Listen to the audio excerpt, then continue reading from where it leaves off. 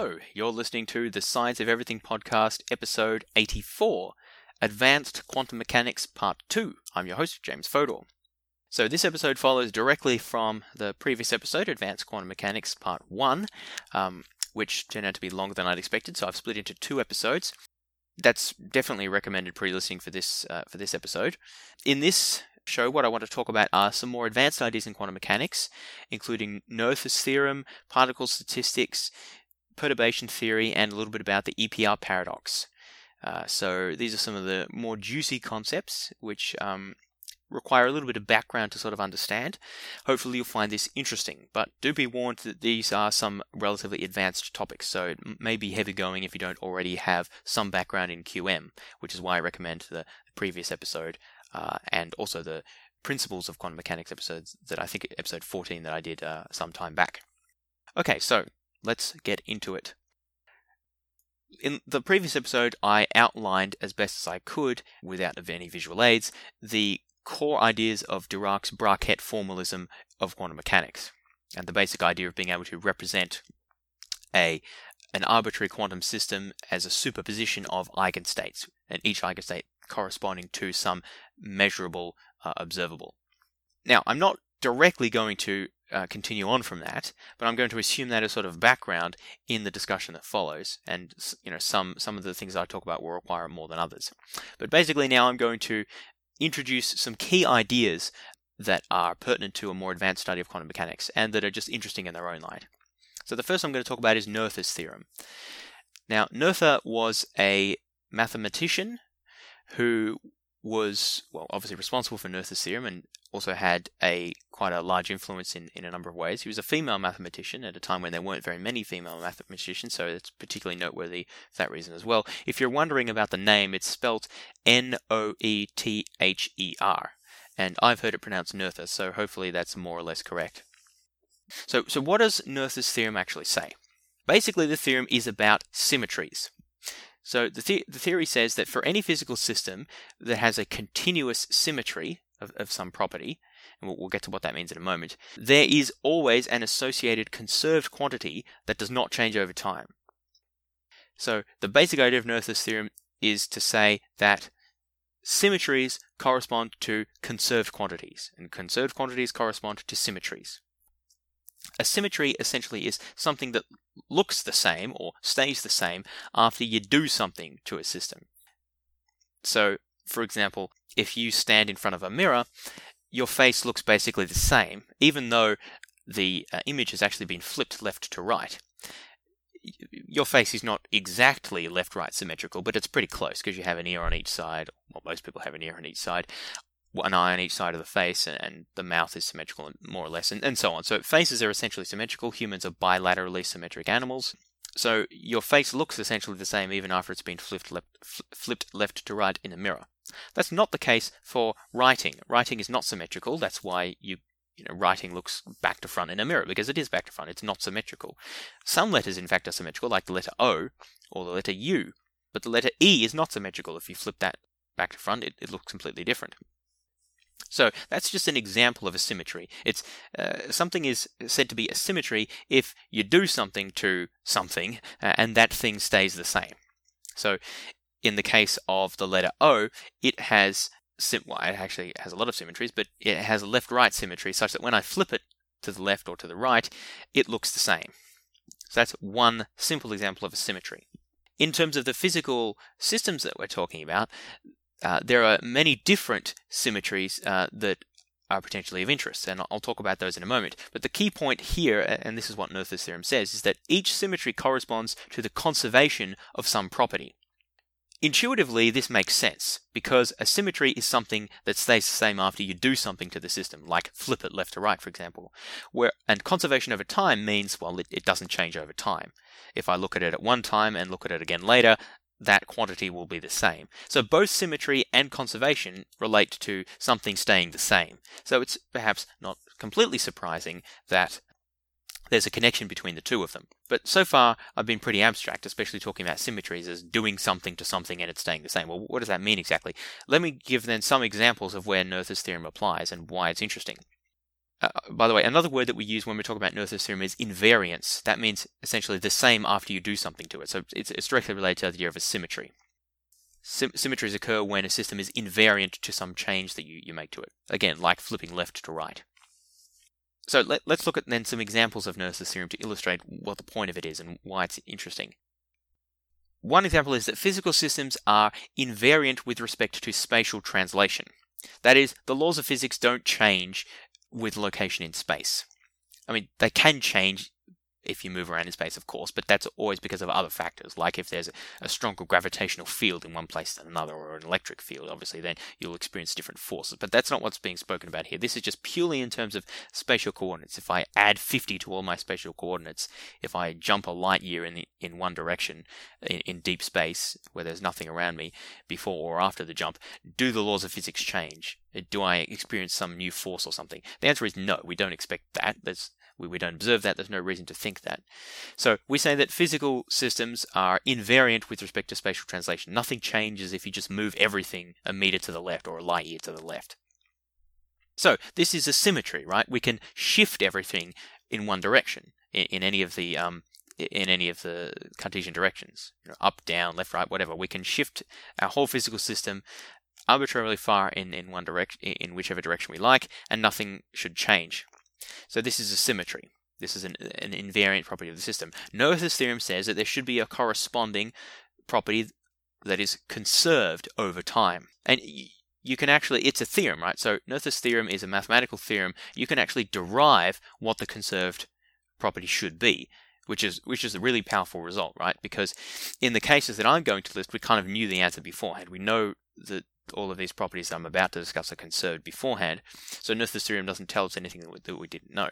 But if we start looking at new exotic cases where we don't necessarily understand the physics beforehand, especially when there's no classical analog, like the weak nuclear force, for example, or strong nuclear force, there are no classical analogs to those. We might not know what all the symmetries are beforehand, and so Noether's theorem provides a very powerful tool for figuring out what the symmetries and what the invariant properties are. So, in the case of invariance to spatial translation, it turns out that Noether's theorem gives you that the linear momentum will be conserved. That is, linear momentum of the system won't change over time. That's pretty cool. That tells us that there's a connection between spatial translation and linear momentum. Another example is rotation. Space, as far as you know, is isotropic in the laws of physics. That is, it doesn't matter if I'm facing one direction or facing the opposite direction. The direction that I'm facing, this is not my position anymore, this is the direction that I'm facing, my rotation in space, should not affect any of the laws of physics or any of the things that I measure or observe. So this is what we say invariance with respect to rotation. The fact of invariance with respect to rotation, that's another symmetry. I rotate any physical system by any angle that I want, it shouldn't change anything. So there should be a corresponding conserved quantity, and it turns out that in this case that conserved quantity is angular momentum, which again we knew is conserved. Angular momentum is conserved. This tells us that there's a connection between angular momentum and rotation. That's pretty cool. The other two main ones that I'll talk about here, that is symmetry or invariance connected with a conserved quantity, is invariance with translation in time. That is, it doesn't matter whether a physical process happens today or 100 years ago. You can translate it in time, you can move it about in time, and it should act in the same way. You should measure the same things as far as we know again. This leads to conservation of energy. Now that's pretty cool. Turns out that conservation of energy is not just a brute fact of the universe, it actually follows from invariance to time translation. So if the laws of physics essentially are constant in time, we would expect to see conservation of energy. So that's a fascinating result. And the final example that I'll give here is conservation of electric charge follows from invariance with respect to change in the phase factor of the complex field of a charged particle. And that's a little bit more of a mouthful, but all quantum systems have a phase associated with them that generally we don't observe, because what we observe are the probabilities, and phase is essentially a complex component. So when you need to square the wave function to get the probability, essentially, and therefore the complex components always cancel out, so you don't observe those phase factors. They're the bits that you don't see, essentially, the imaginary parts that you don't see, but they can make a difference to certain outcomes. And in this case, the fact that a system is invariant with respect to changing that phase factor, because you don't observe the phase factor, leads to conservation of electric charge, which is also pretty cool. So again, that's not just a brute fact of the universe. It actually follows from something even more fundamental, which is this invariance with respect to changing the phase factor. So that's the reason I wanted to highlight Noether's theorem, is because it's a very powerful result, which it's in fact, it's not directly, explicitly just a quantum phenomenon. It applies more broadly, but it's very useful in understanding why some of these conservation laws apply. It's because of underlying symmetries. Okay, so that's Noether's theorem. Now I want to move on to talk about particle statistics. This is a much more explicitly quantum mechanical phenomenon here, but it's very important to understand.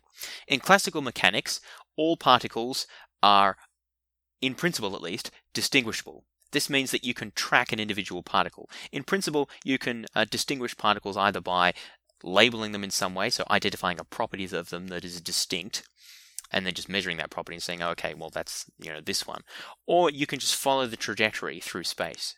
So I could find an electron and just watch it as it moves about its trajectory and goes wherever it goes, and then see at the end of the trajectory, okay, well, I've kept track of it throughout its trajectory, so it's got to be the same electron.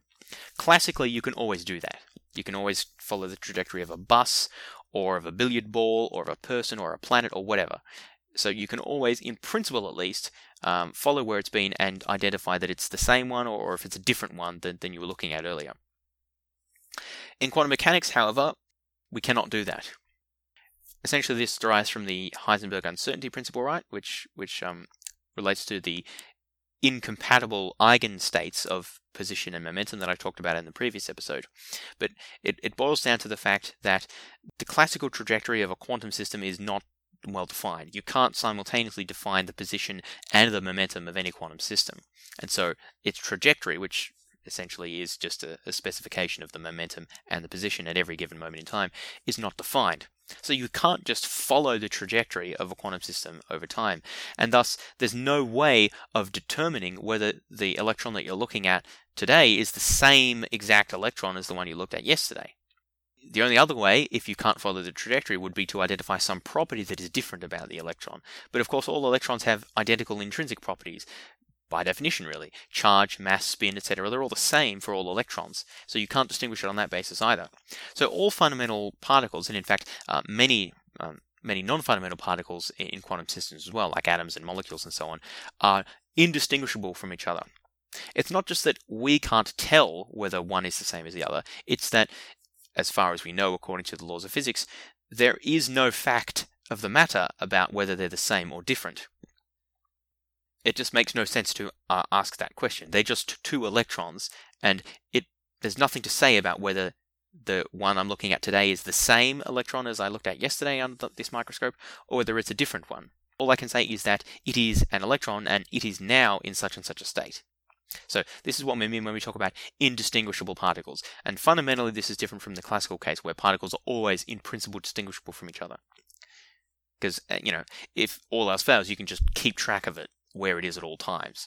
You can't do that quantum mechanically because not because our measurements are limited, although they are, but it's because the position and momentum are not simultaneously defined, and so there is no defined trajectory of the particle over time, and so there's nothing to keep track of, and so no fact of the matter about whether it's the same particle yesterday or today. So, quantum particles are indistinguishable.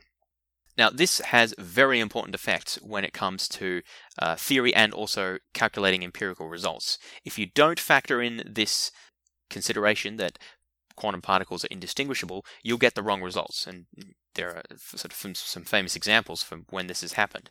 Now, the reason it matters is because we're often interested in keeping track of configurations of the system. This relates to entropy, for example. So entropy is determined by the number of microstates, the number of underlying configurations of the system, and counting how many of those there are that correspond to a specific macroscopic energy state, and so on.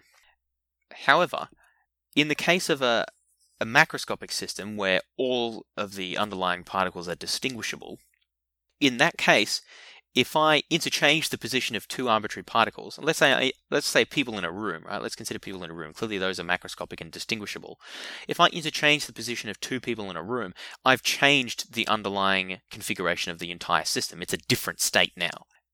Now, instead of people, let's think of electrons. If I just swap the position of two electrons in whatever system that they're in, whatever chamber that they're located in, that does not change the configuration of the system because the two electrons are identical.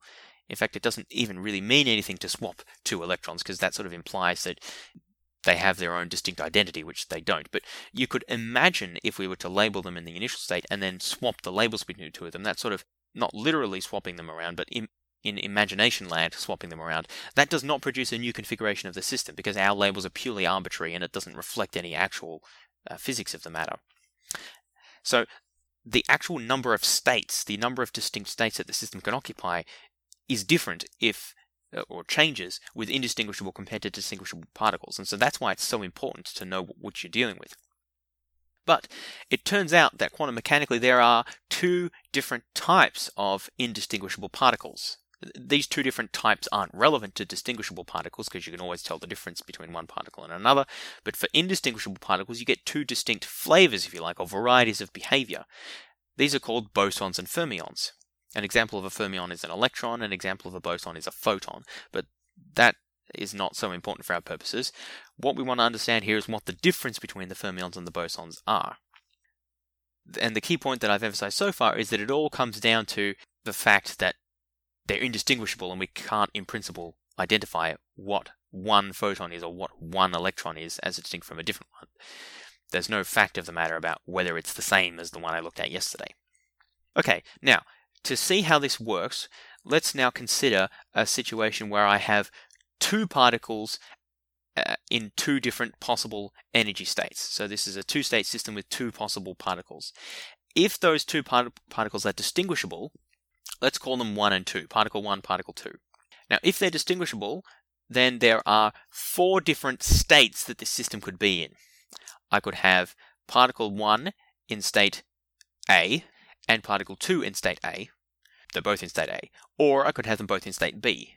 Or I could have particle 1 in state A and particle 2 in state B, or the other way around. Particle 1 could be in state B and particle 2 could be in state A. Each of those, unless I have information to the contrary, is going to have the same probability. Let's say 0.25% probability, so they add up to 1 as they should. Probabilities add up to 1 as they should. That's the distinguishable case. That's the classical case. That makes perfect sense, right? There are 4 possible outcomes, both of the same A, both of the same B, or 1 in A and 1 in B, or 1 in B and 1 in A, so flipped around. That's the distinguishable case. Now let's think about what would happen if my particles become identical, that is, indistinguishable. What happens? Well, I can still talk about my case where they're both in state A and both in state B, because then I can distinguish not one particle from another, but I can distinguish whether the particle is in state A and state B. There's a difference there about distinguishing what state the particle is in and distinguishing which particle is which. So I'm okay with my both in A and both in B state. So those carry over from the distinguishable case. Those are unchanged. However, recall the other 2 distinguishable cases where I had particle 1 in state A and particle 2 in state B, and then the flipped version, particle 2 in state A and 1 in state B.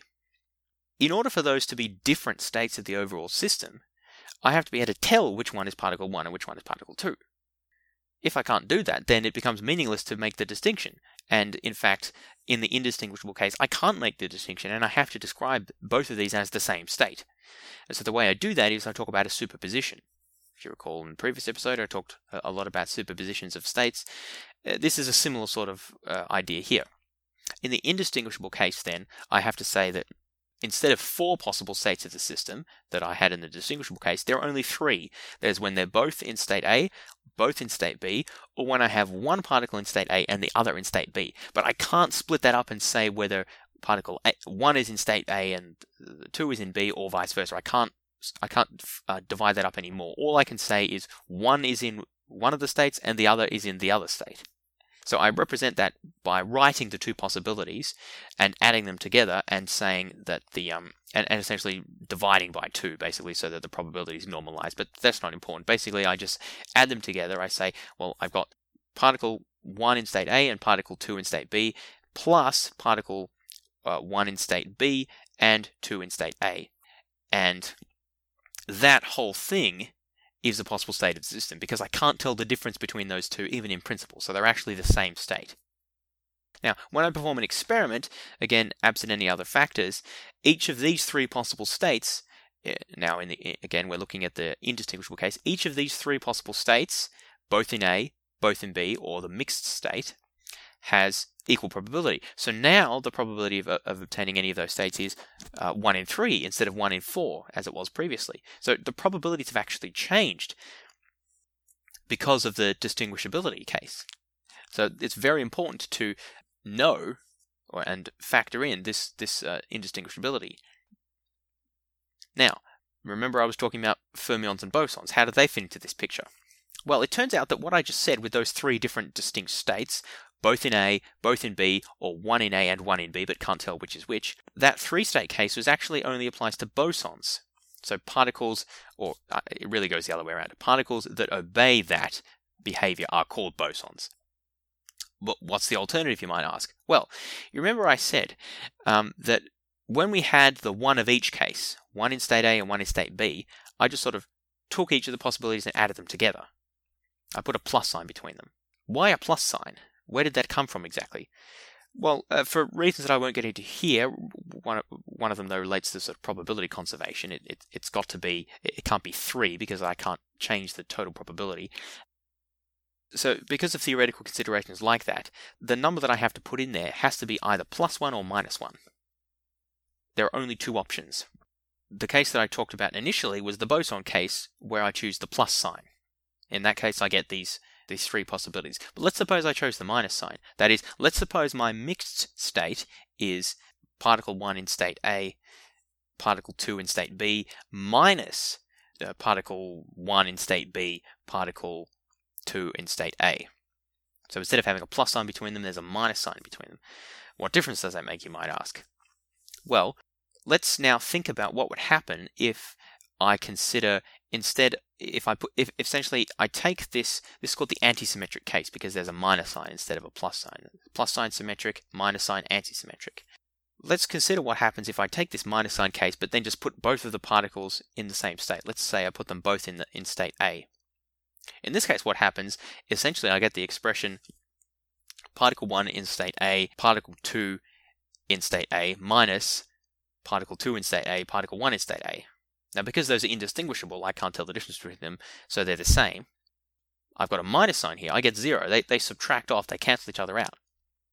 The same happens if I put them both in state B. It doesn't matter which, whether they're in state A or in state B. The point is, I can't have them both in the same state. Or to put it slightly differently, if my particles behave in the antisymmetric way with that minus sign there, and I try to put them both in the same state, it turns out that that's the same as them not existing at all. So that's just the way of saying they can't both be in the same state. Particles that obey this, it's called statistics, this form of the statistics, but the antisymmetric, the minus sign in between them, are called fermions. And because of this property, two fermions cannot simultaneously exist in the same quantum state. This is the Pauli exclusion principle that I talked about in the original episode on quantum mechanics. This is the reason for the Pauli exclusion principle. It's not just an arbitrary fact of nature. It actually is, the reason for it derives from the different statistics that bosons and fermions operate under. Bosons are not constrained by the Pauli exclusion principle. You can put as many bosons in the same state as you like. That's because they have this plus sign in between the two indistinguishable states, such that if you put both of the particles in the same state, they just add together, and you can stack as many on as you like. But in the antisymmetric case, there's a minus sign in between those two states that I can't tell apart. So that if I try to put both particles in the same state, say both in state A, then they'll subtract off and I'll get 0, which is a way of saying you can't do that it's impossible, and hence the Pauli exclusion principle. So the Pauli exclusion principle is really just an application of this more underlying fact of the different statistics that identical particles can operate under, depending on whether they follow the antisymmetric case, in which case they're called fermions, or whether they follow the symmetric behavior, in which case they're called bosons. Now, there's something else related to this called the spin and statistics theorem, which says that the intrinsic spin of a particle is directly related to the statistics that it obeys. I won't explain why that's true here. You need to consider relativity in order to show that this is true, but the upshot of the theory is essentially that Fermions can be defined in two different ways. One way of defining a fermion is that it has half integer spin, so spin half, spin 3/2, etc. Another way of defining a fermion is to say two fermions are antisymmetric when you interchange two identical fermions. That is, you add in this minus sign. So minus sign, half integer spin, turns out it's the same thing, fermions either way.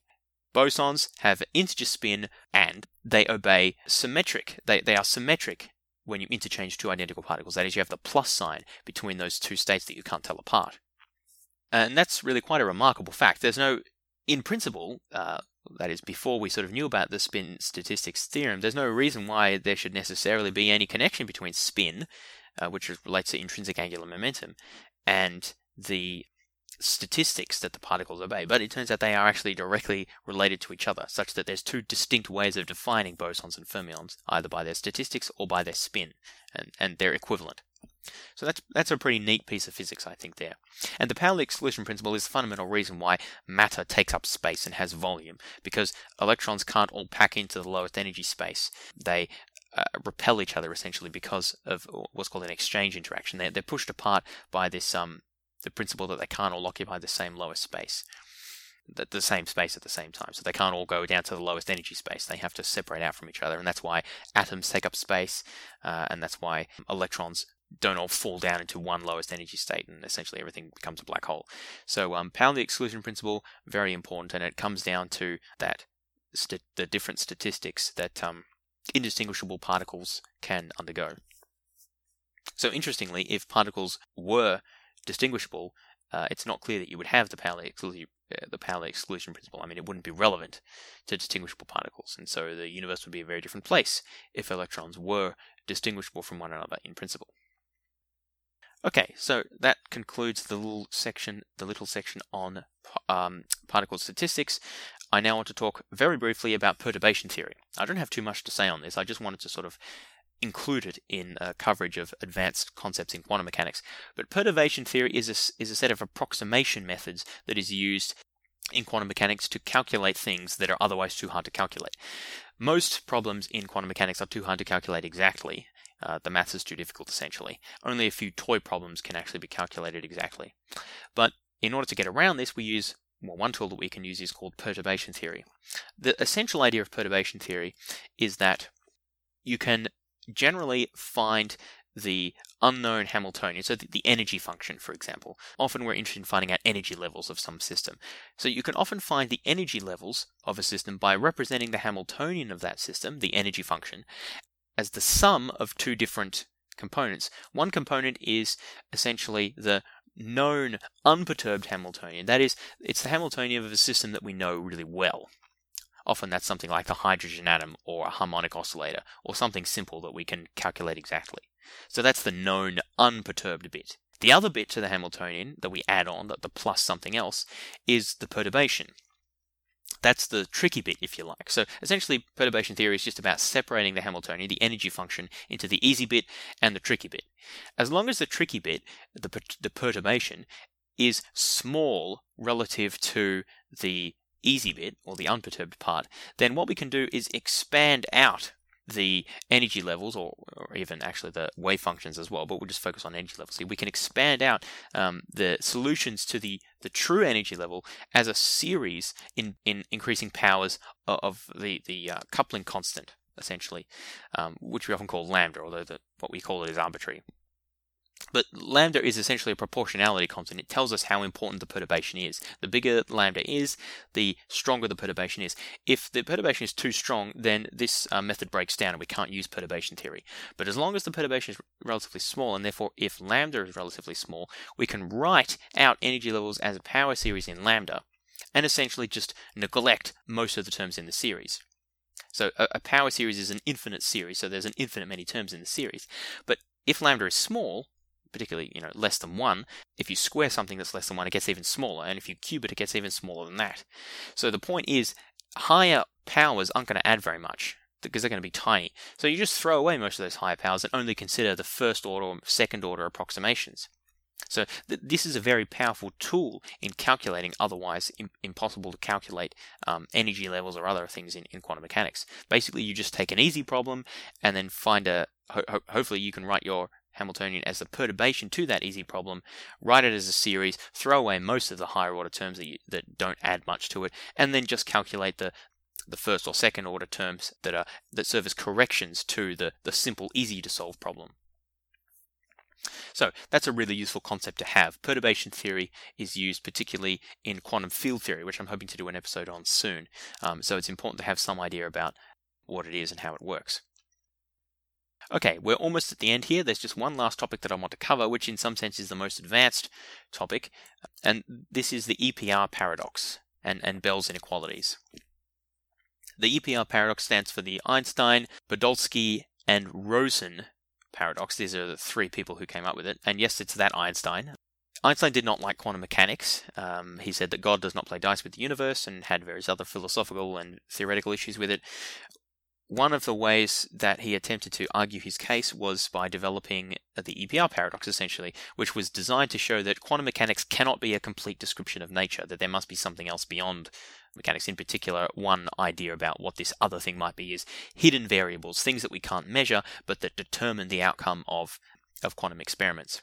In particular, what Einstein really hated was, or one of the things he really hated was this idea that if a quantum system starts out in a superposition of different states, say superposition of up and down, then you conduct a measurement, then there's some sort of, well, almost miraculous process in the sense that we don't have any explanation for how it occurs, a process of collapse whereby the system sort of just instantaneously jumps from being in the superposition of states to one single eigenstate that we then measure.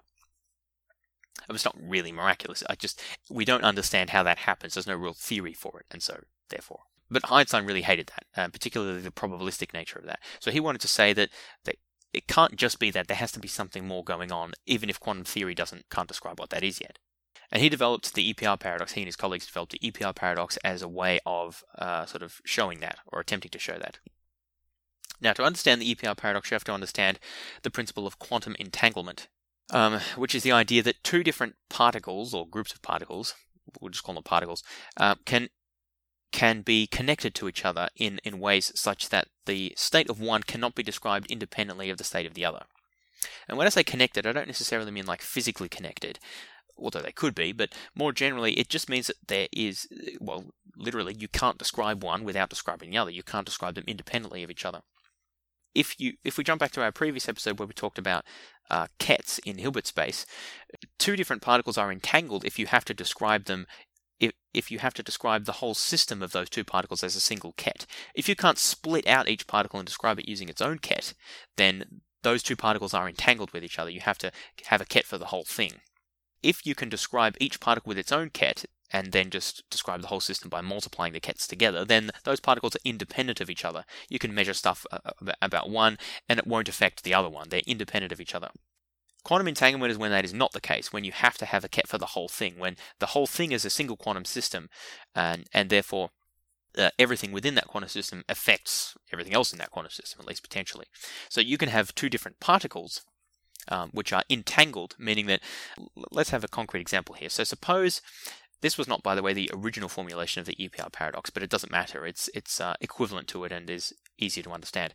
Suppose we have some process that generates electrons, but particularly it generates pairs of electrons such that one is always spin up and the other is always spin down.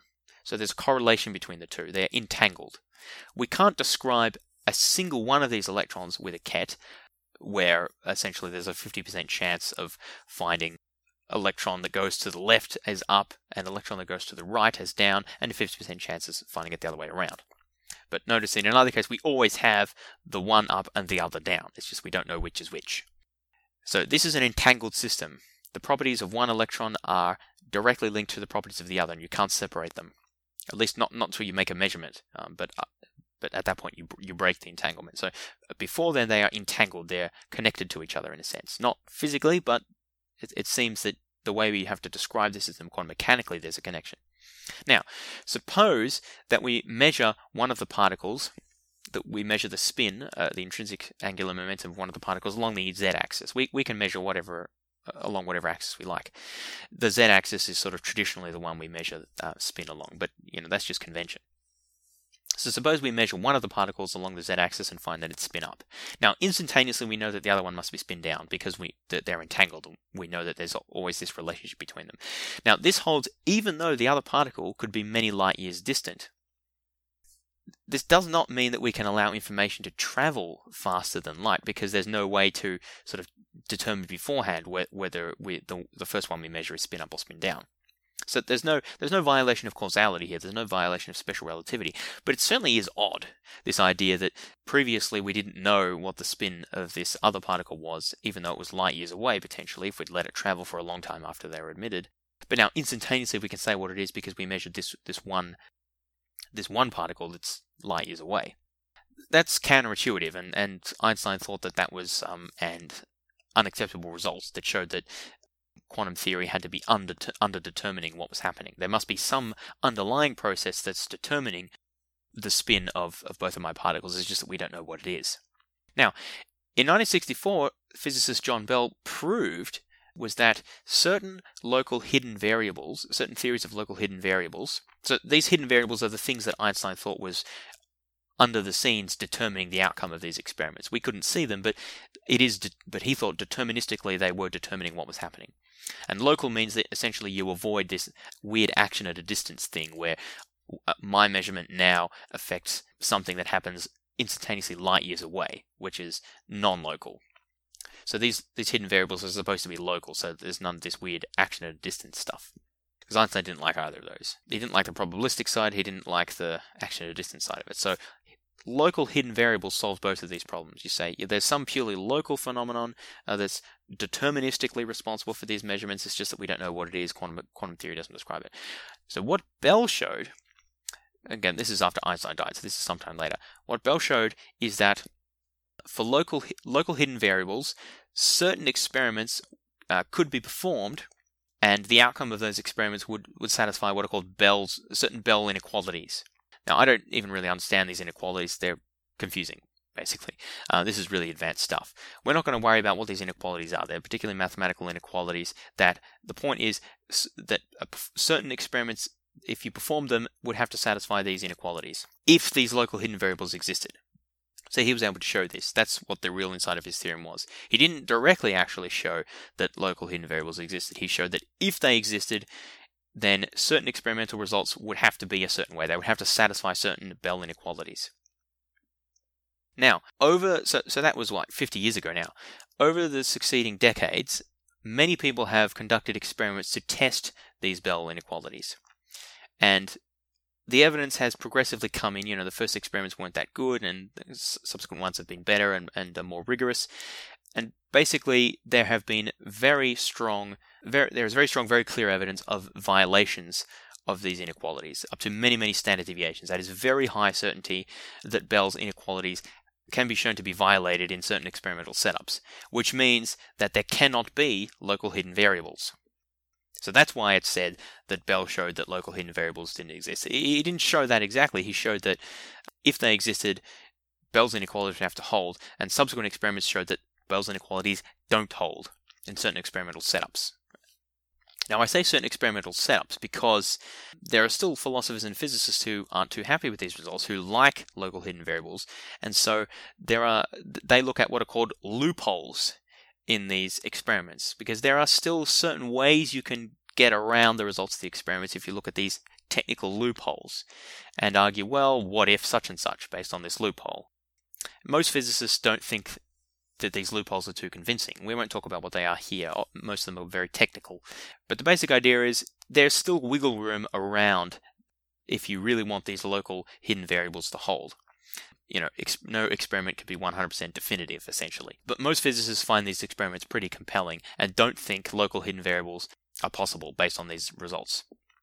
But notice that I only said local hidden variables. Non-local hidden variables are still possible. Bell's theorem doesn't apply to those, it's only local ones. So it's still possible that hidden variables are a viable interpretation of quantum theory. It's just that they must be non-local, so you can't avoid this action at a distance thing that Einstein didn't like. So really what the results of this is saying is that Einstein wouldn't be happy. Maybe he'd be one of the ones looking for these loopholes in the experimental results. But he didn't like this action at a distance thing where you can tell what's happening light years away by measuring one of these particles, and then its entangled particle you can infer what state it must be in. He didn't like that.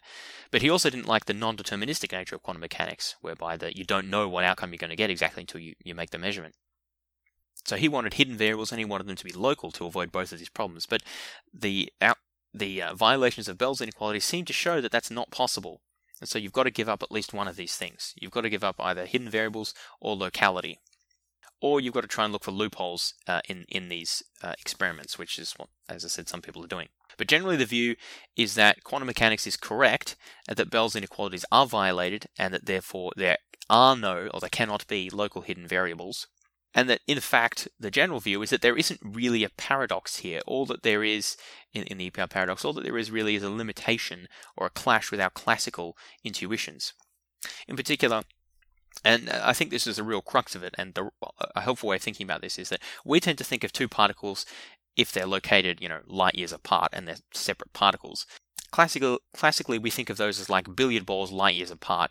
We think of those as distinct objects which shouldn't have any effect on each other if they're so far apart. Not instantaneously, obviously, if they're that far apart. But that's just the wrong way of thinking about it. Quantum mechanically, particles are not like billiard balls, which are separate, distinct objects. We know quantum mechanically that everything that is a particle is a wave, and everything that is a wave is a particle, loosely speaking. So, to begin with, particles are smeared out. They're not localized in the way that billiard balls are. If you measure the precise position of a particle, which you can do, then its position is localized, but then its momentum is more smeared out. So there's always this sort of smearing. You can't just define exactly the position and momentum of particles, quantum particles, like you can a billiard ball, which is a classical object. So thinking about particles in that way is mistaken. But the other side of it is that if I have just because I have two particles doesn't mean that I have two different things, two different distinct objects or physical systems. Classically, this would generally be the case, especially if I have two particles and I put them, light years apart from each other, they'd essentially be distinct, independent objects. But quantum mechanically, it's not the case. If they're still described in terms of the superposition of eigenstates in the same Hilbert space, then they're the same quantum system. They are one quantum system. Just because one bit of the quantum system is light years away from the other does not undermine that fact. They are still connected quantum mechanically. So I think the problem with the EPR paradox is in thinking about the two particles as distinct entities.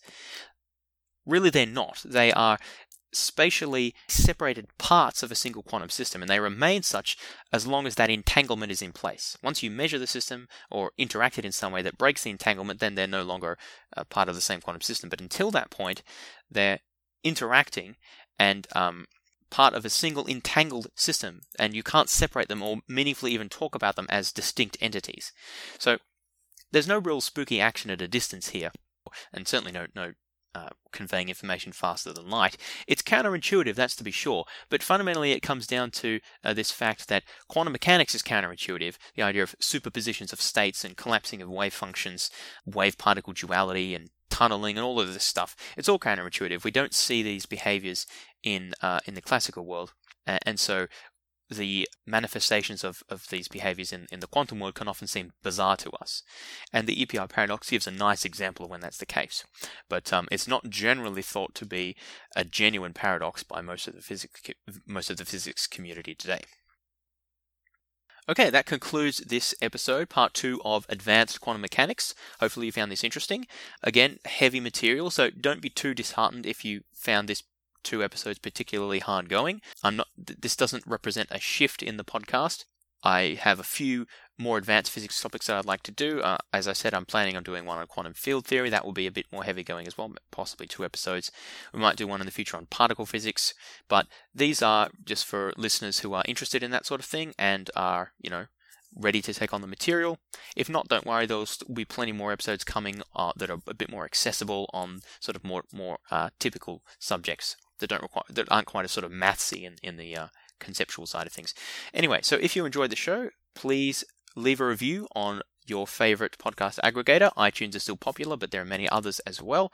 You can also email me if you have any feedback or suggestions. My address is fods12@gmail.com. That's FODS12@gmail.com. Always like to hear from my listeners. You can also look up the podcast on Facebook and like the Facebook page. Thank you for listening, and I'll talk to you next time.